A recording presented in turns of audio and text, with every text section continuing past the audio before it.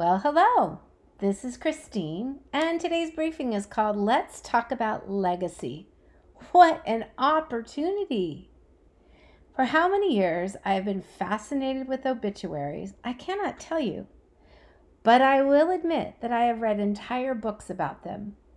You see, well-written obituaries are snapshots of entire lives, including backstories, people loved, dreams fulfilled, and meaningful achievements. Oh, and so much more. They also give us an idea about the legacy of individuals. Oh, and this is Acts number 63, and it's out of Acts chapter 18.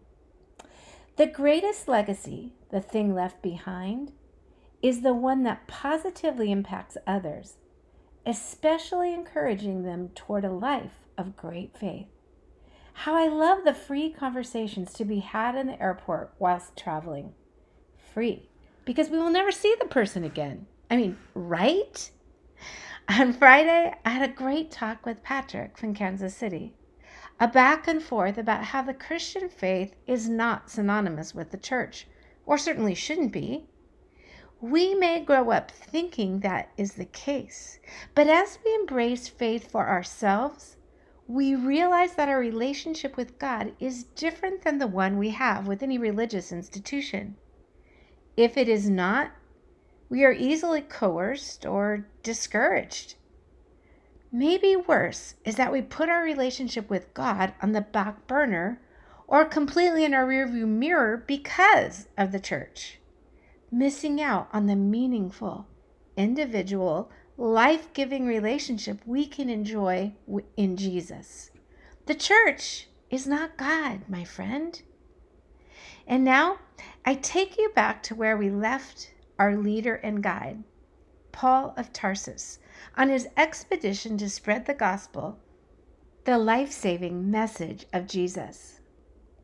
He leaves Athens behind and travels about 50 miles to Corinth, where he meets fellow tent makers Priscilla and Aquila, probably in the synagogue, as they probably would have sat near each other, being of same profession.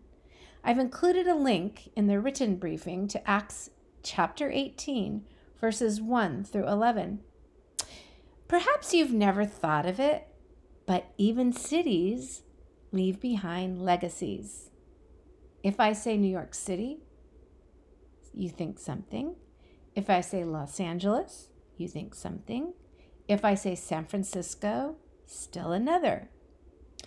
Imprints that positively or negatively impact the people and culture, sometimes far into the future. In Paul's day, Corinth is the home of the Temple of Aphrodite, goddess of love, and 1,000 temple prostitutes, rampant homosexuality, and the place where anything goes. I can think of a few cities like that. Think Paul had a tough crowd to try to reach with the gospel? No doubt. But what strikes me about Corinth is that we do not remember her because she was a center of political and commercial activity in Greece, though she was. No, the legacy of Corinth surrounds how immoral she was, which made me think of the legacy of other places and people too. Which made me think of my legacy. What will it be? Which makes me think of your legacy. What will others say about you when you are gone?